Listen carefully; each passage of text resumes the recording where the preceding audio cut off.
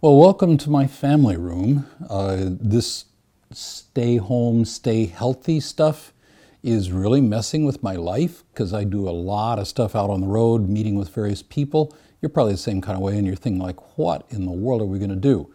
And stay tuned. We don't know.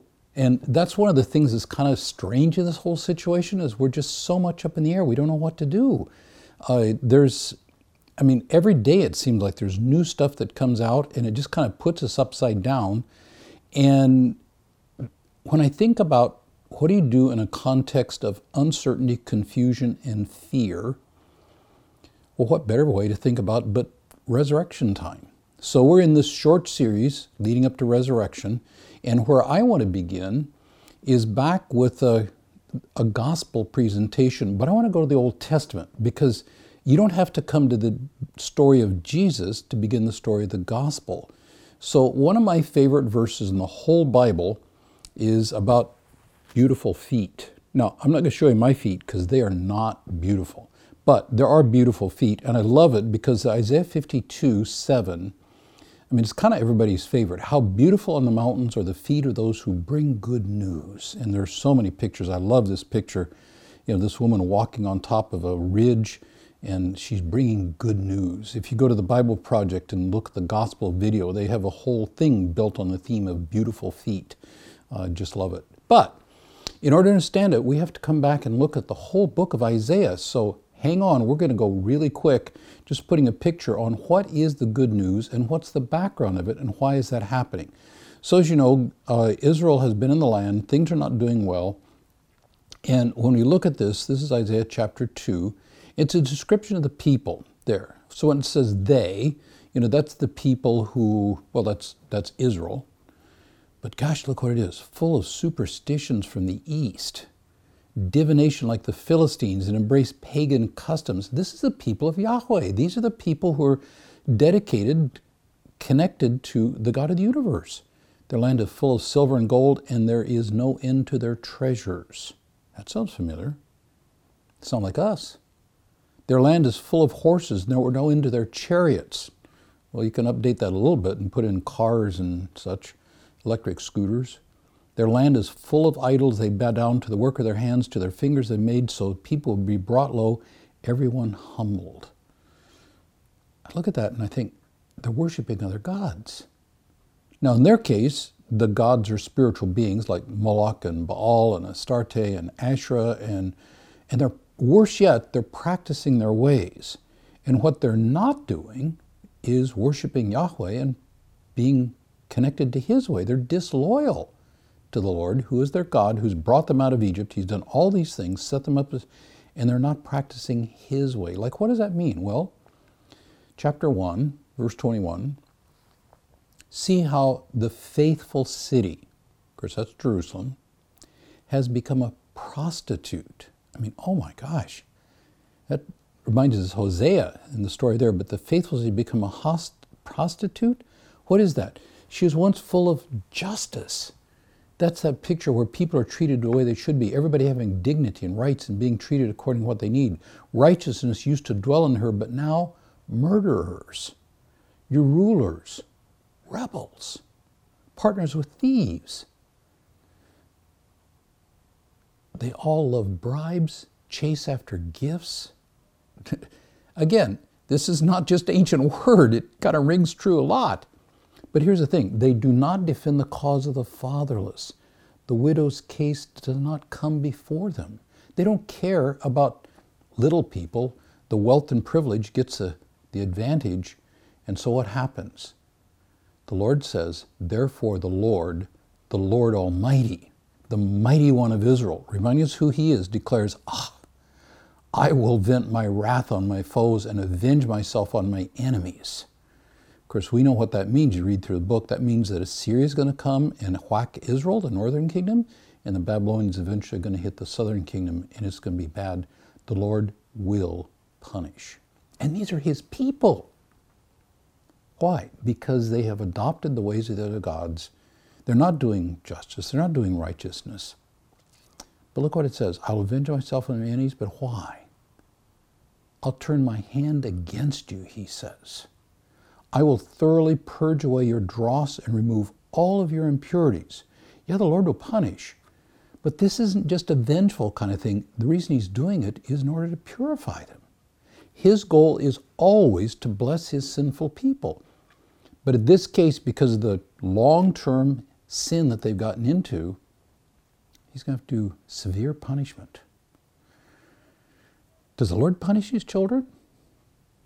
Yeah, he does, actually. When they persist in sin, this isn't they're making mistakes, this is they're persisting in sin. Look what he says. I will purify, because I will restore your leaders, as in days of old, your rulers in the beginning. Afterward, you will be called, here it is, city of righteousness. That's a good word. The faithful city. Designed to be delivered with justice or penitence with righteousness. So we see here, the Lord will cleanse and restore his people. He's going to punish, but there's a reason for it. And when you look at this, Zion will share the character of the Lord himself. This is the God who's compassionate, gracious, slow to anger, faithful, loving, just, faithful. Zion will be delivered with justice. What do they have to do? What do they have to do? Well, her penitent ones with righteous, all the people have to do, all they have to do is be penitent. What does that mean? I admit my sin, I admit my need, I say, Lord, help. That's all they have to do. Well, of course, the question is, will they do it? And unfortunately, the news is not good. So let's jump forward to Isaiah 40. This is, in the book of Isaiah, this is actually written from the perspective of being after the Babylonian captivity. So this is a long time later. And this song, if you know the Messiah, you know this song, Comfort, comfort my people, says your God. Speak tenderly to Jerusalem and proclaim to her that her hard service has been completed, that her sin has been paid for, that she received in the Lord's hand double for all her sins. Oh, there's hope. The sin has been taken care of, Isaiah 40. How will he do it? How will he redeem Israel? Well, there's another prophecy coming in Isaiah 42. Here is my servant, whom I uphold, my chosen one, in whom I delight. I'll put my spirit on him. He'll bring justice to the nations. There's those good words again. He will not shout or cry out or raise his voice in the streets. This is not coming with a power or rebellion, revolution. A bruised reed he will not break. Boy, I mean, you think of a reed and a bruised, the slightest little thing, it'll fall over. He will not break a bruised reed, a smoldering wick he will not snuff out. In faith will bring forth justice.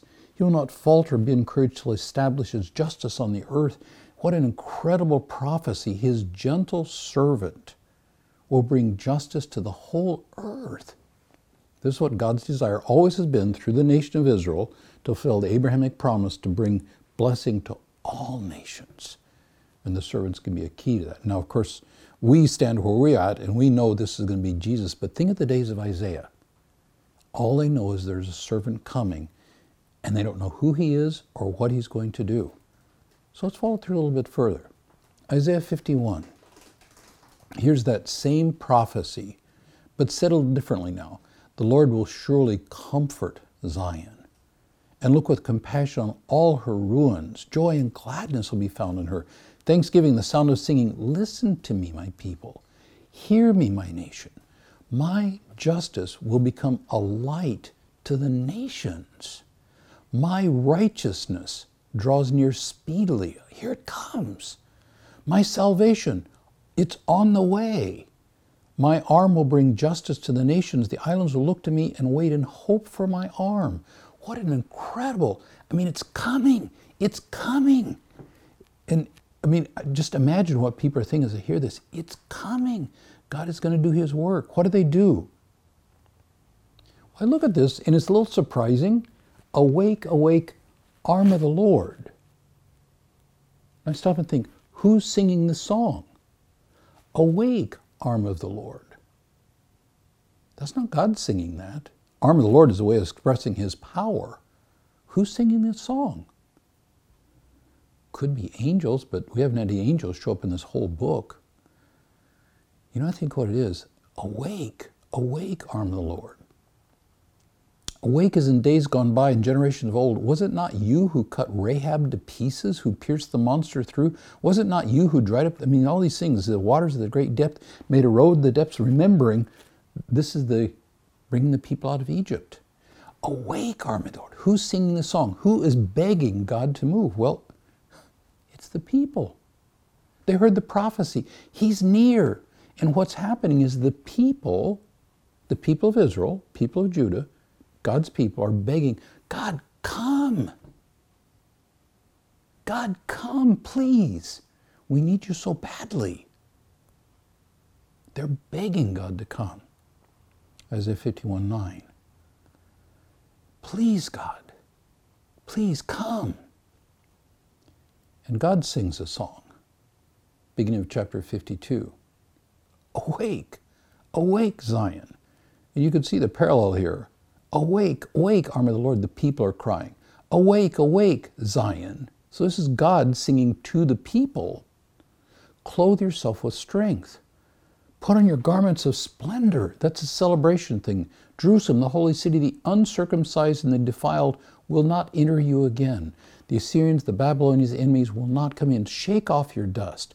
Rise up. Sit enthroned. Free yourself from the chains around your neck, daughter Zion, now a captive. What is God begging the people to do? They begged him, come, rescue us. And what do? God begs his people to awake and receive his cleansing. You think they're begging for him to come. But see, are they begging him to come and cleanse them? This sin that we've seen coming up, this injustice, this not defending the fatherless, this corrupt leaders, do they want to see that change? And God is saying, I'm begging you. Receive the cleansing. Awake. Awake, Zion. Free yourself. Receive. And then the phrase comes, Isaiah 52:7. How beautiful on the mountains are the feet of those who bring good news, who proclaim peace, who bring good tidings, who proclaim salvation, who say, Zion, your God reigns. Love it. There's so many pictures of this. This is one of my absolute favorites. Beautiful on the feet of the mountains are the feet of him who brings good news. And he's coming, and it's going to be beautiful. Your God reigns. What is he going to do? Verse 10, the Lord will lay bare his holy arm, there it is, in the sight of all nations. All the ends of the earth will see the salvation of God. It is so, come, Lord, quickly. And here it is, the servant, verse 13. My servant will act wisely. He will be raised up, lifted up, highly exalted. Oh my gosh, the triumphant servant. He's near. Good news. Verse 13. Verse 14. Just there were many who were appalled at him. His appearance was so disfigured beyond that of any human being. And who is this? The servant, the triumphant servant, disfigured, marred? No, this is the triumphant Messiah. What in the world is going on here? Who is this marred, disfigured, rejected person? Verse 15. So he'll sprinkle many nations. The kings will shut up their mouths because of him. For what they were not told, they will see, and what they have not heard, they will understand. He's still doing servant work, but who is this marred? What is going on here? I know, don't jump ahead of me because you know the rest of the story. Put yourself in the place of a person of Israel who's hearing this for the first time. Who is this one? Isaiah 53. I hope it's one of your favorite chapters if you're a Bible person. Who has believed our message? To whom has the Lord's arm been revealed? We've seen this arm of the Lord coming all the way through here. That's the power of God to come and redeem. He grew up before him like a tender shoot, like a root out of dry ground. Speaking of the Messiah there, the servant, it sounds like Isaiah 11. In fact, there's absolute connection back to the promise of Isaiah 11. A shoot will come up from the stump of Jesse, and his roots a branch will bear fruit. That's the one. This word branch, by the way, the Hebrew there is the word netzer. Guess where Jesus came from Netzaret. So he's a branchy guy from Messiahville. He grew up before him like a tender shoot, like a root out of dry ground. That sounds so good. That's a gentle Savior. But look at what he says. He had no beauty, no majesty to attract us to him.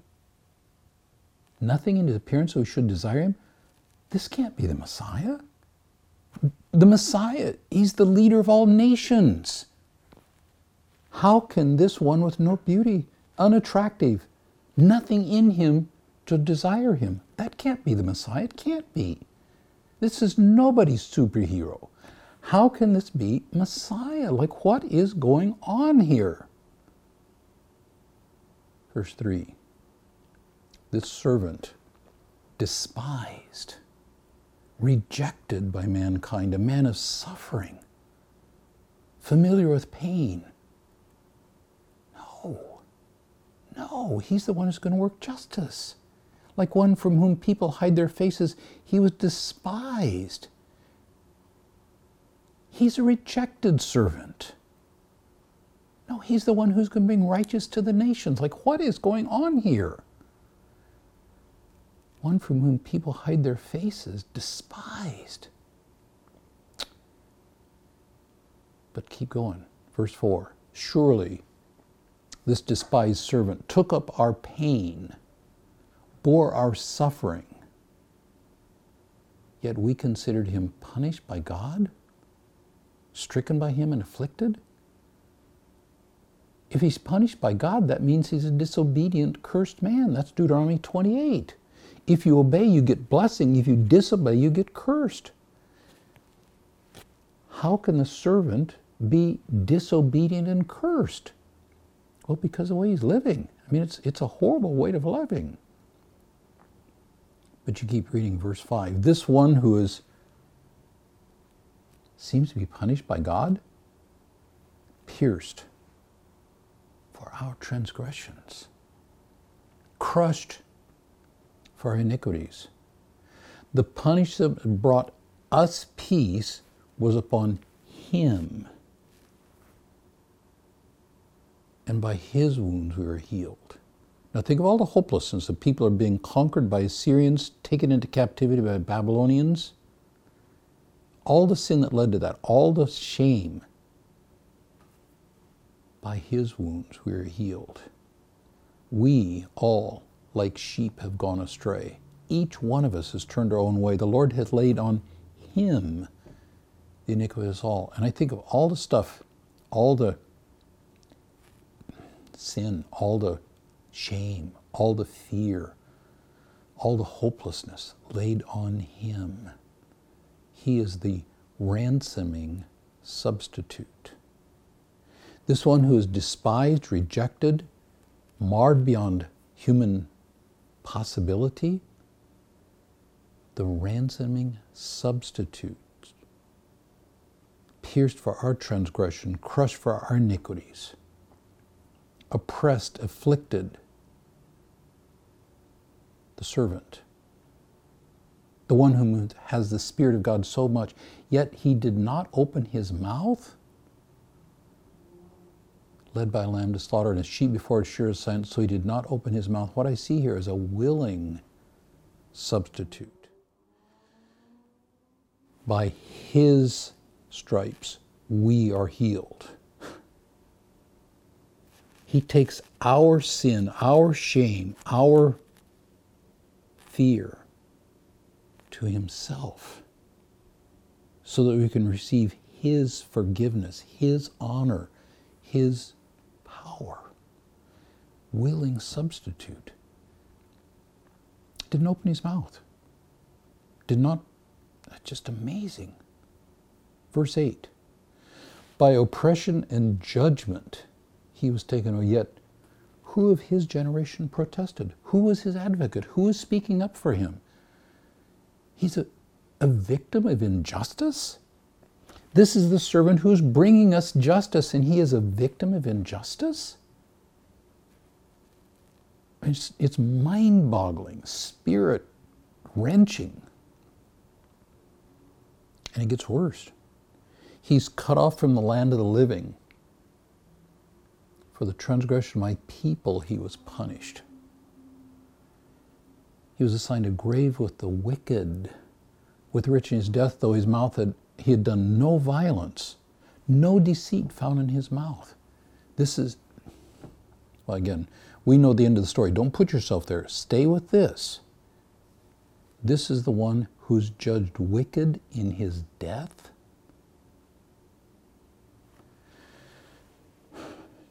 But there's no violence. There's no deceit.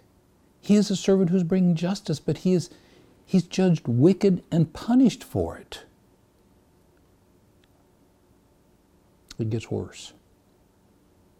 Verse 10. It's hard to read. It really is. Yet it was the Lord's will to crush him and cause him to suffer. Now, when I think of crush, I think of the Messiah crushing the serpent. That makes sense. But it's the Lord's will to crush him and cause him to suffer? You know what that sounds like. If you do the kind of work I do in pastoral side of thing, that's divine child abuse. Why in the world? I can see that the corrupt leaders would want to kill him. Now, that makes sense. It's the Lord's will to crush him? You mean the Father is going to punch the Son and crush him? Cause him to suffer? I mean, that's what you call 911 for. What is happening here? The Lord's will to crush him? Fathers don't do that to sons. Not good fathers. Oh, evil fathers do. We've got too many examples of that, but good fathers do not kill their kids. Good fathers do not cause their kids to suffer.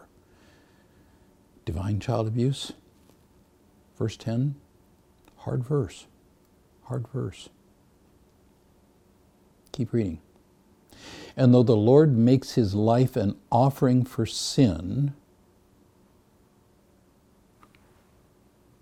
so his life as the servant makes an offering for sin. Okay, we've seen that already. By his stripes we're healed.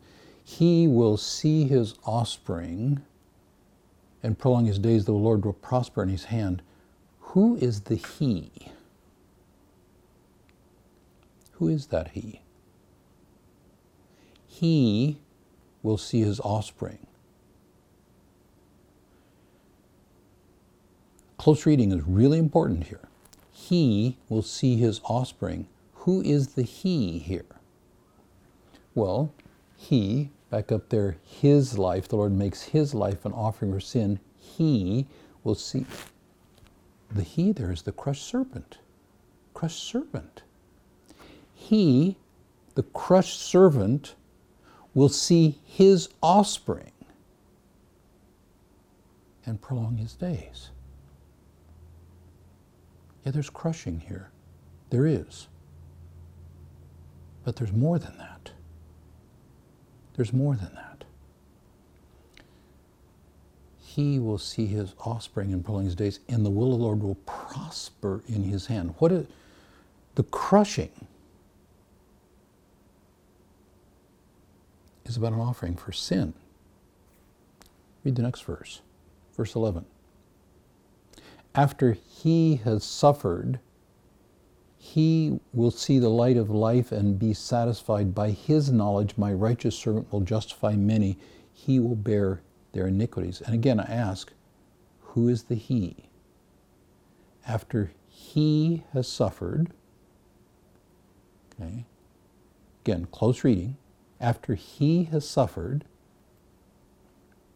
he, who is the he? Who is it? See, it's the crushed servant again. He will see the light of life.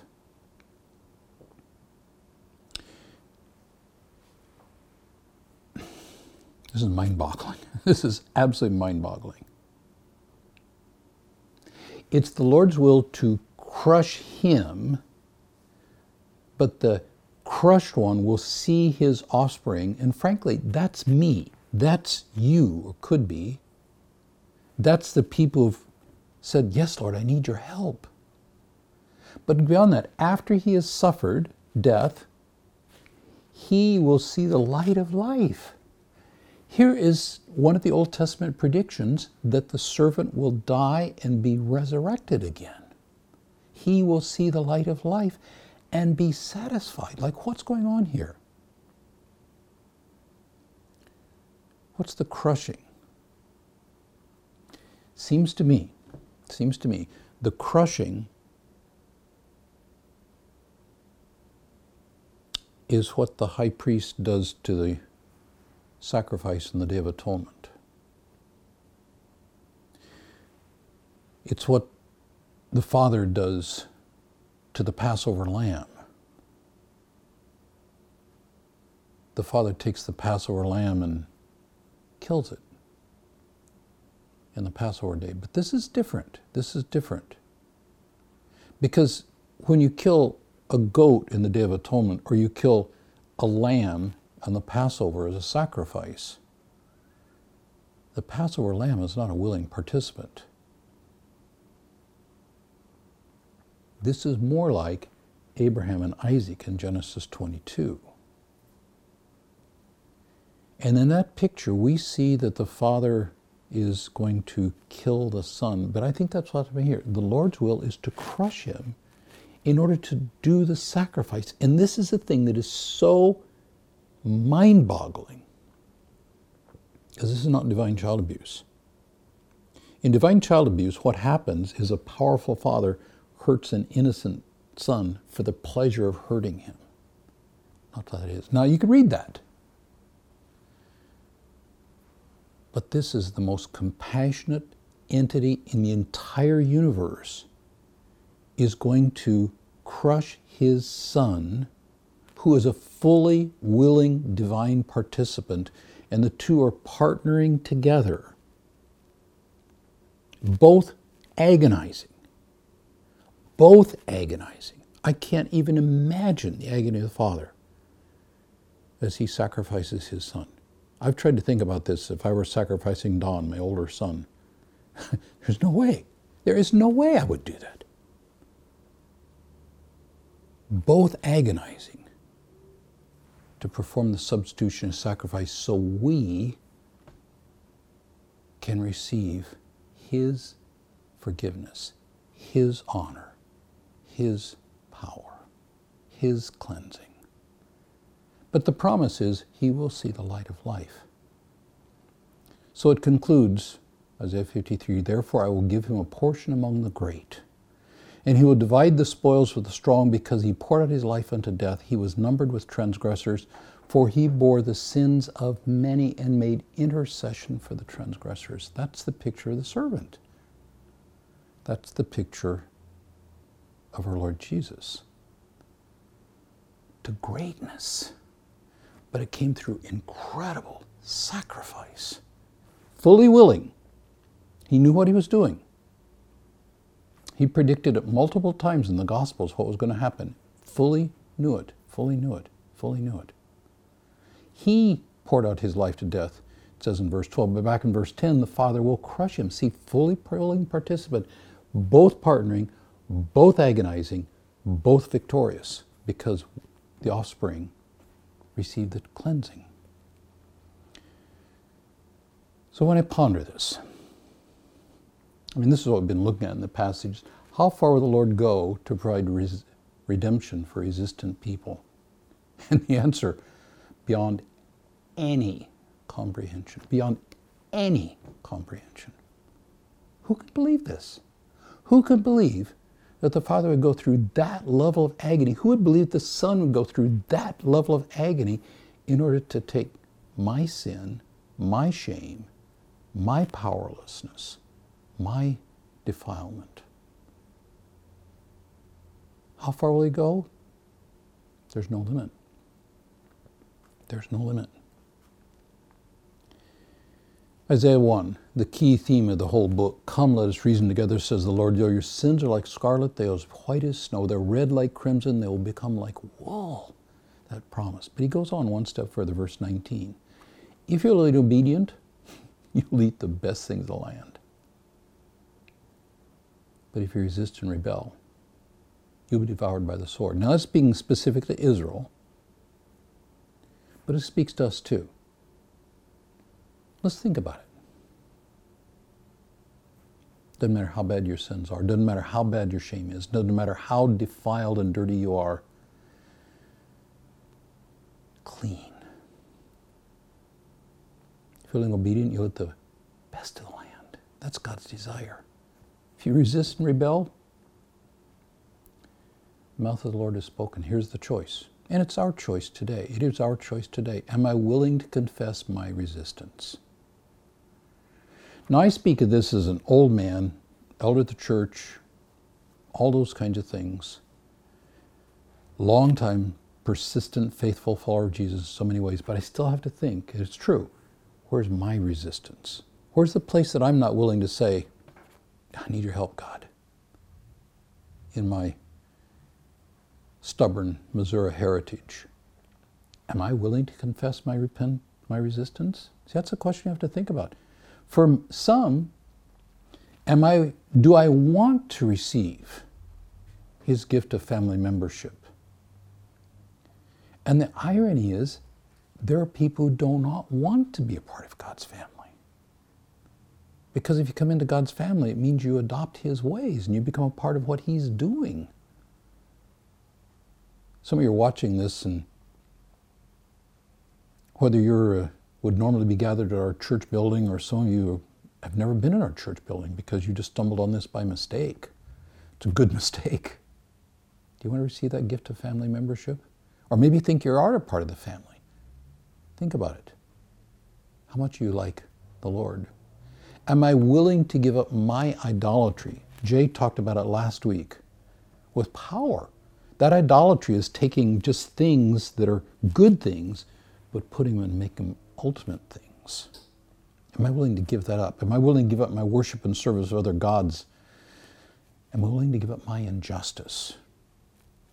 Am I willing to consider the widow and the orphan and the helpless person? Do I want to be like the Lord? And I look at this, and to the core of my being, I say, I do. What does that mean?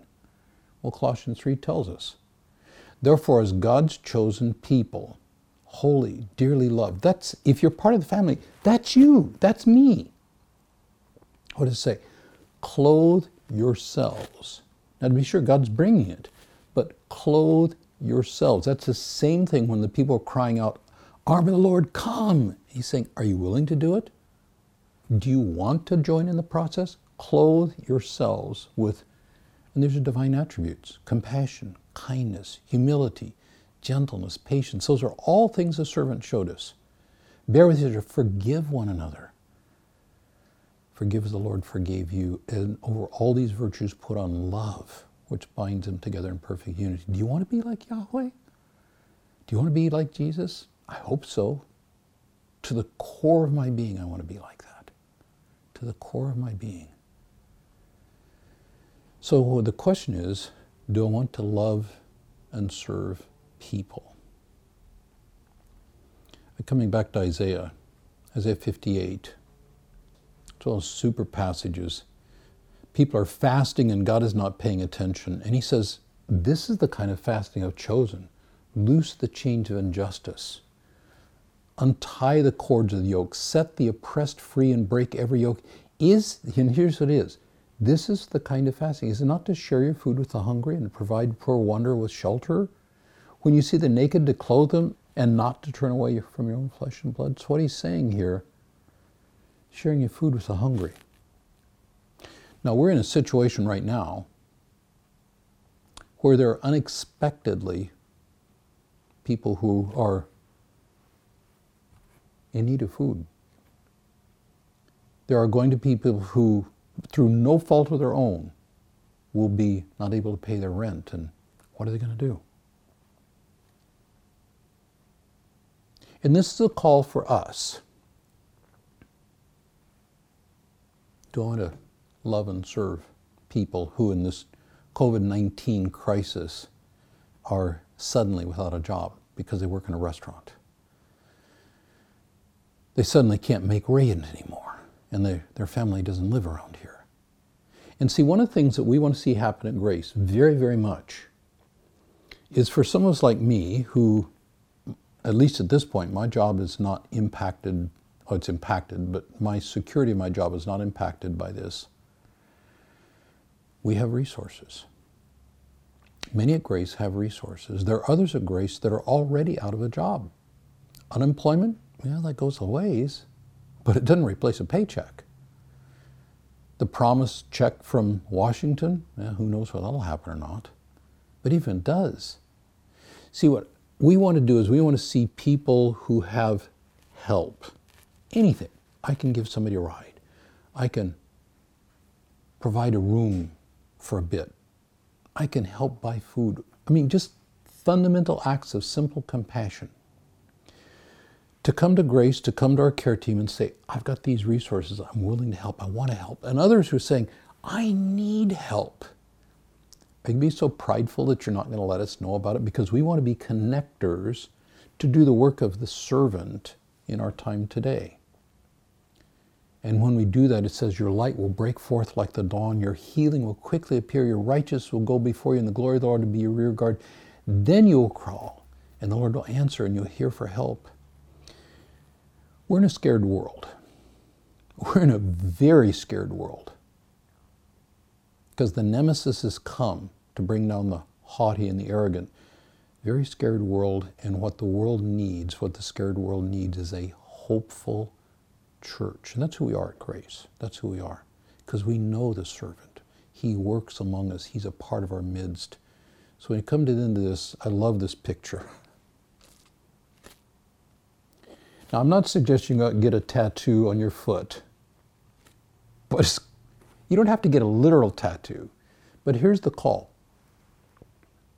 Do you want to have Isaiah 52, good news, tattooed on your heart? It's amazing stuff. It'll change your life.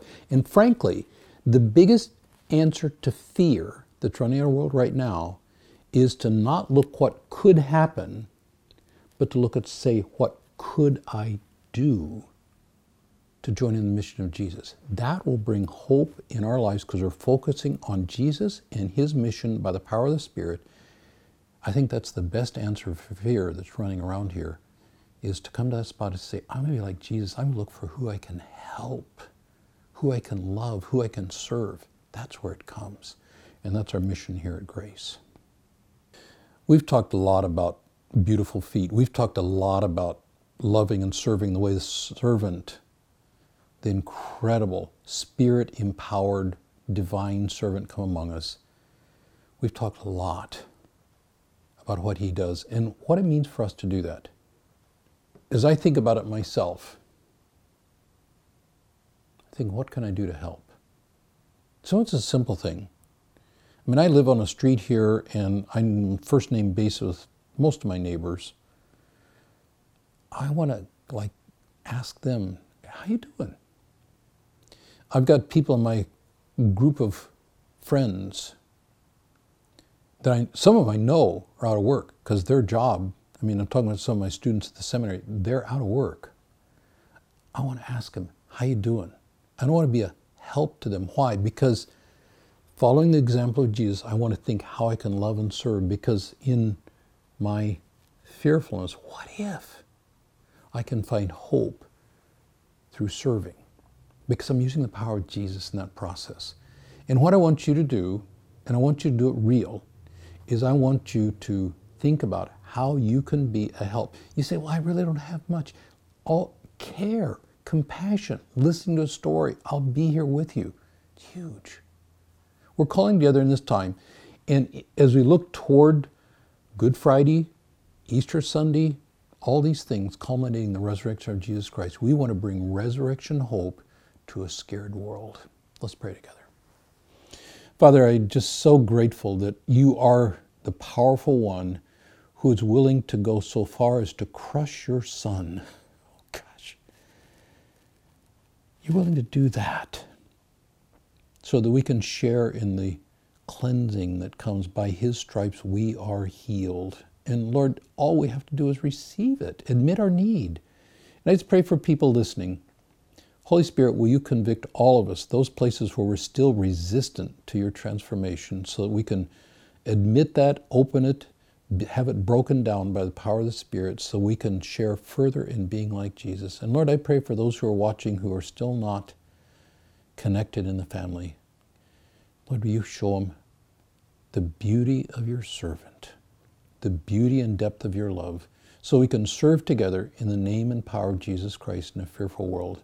And I pray this in Jesus' name. Amen. Go change the world.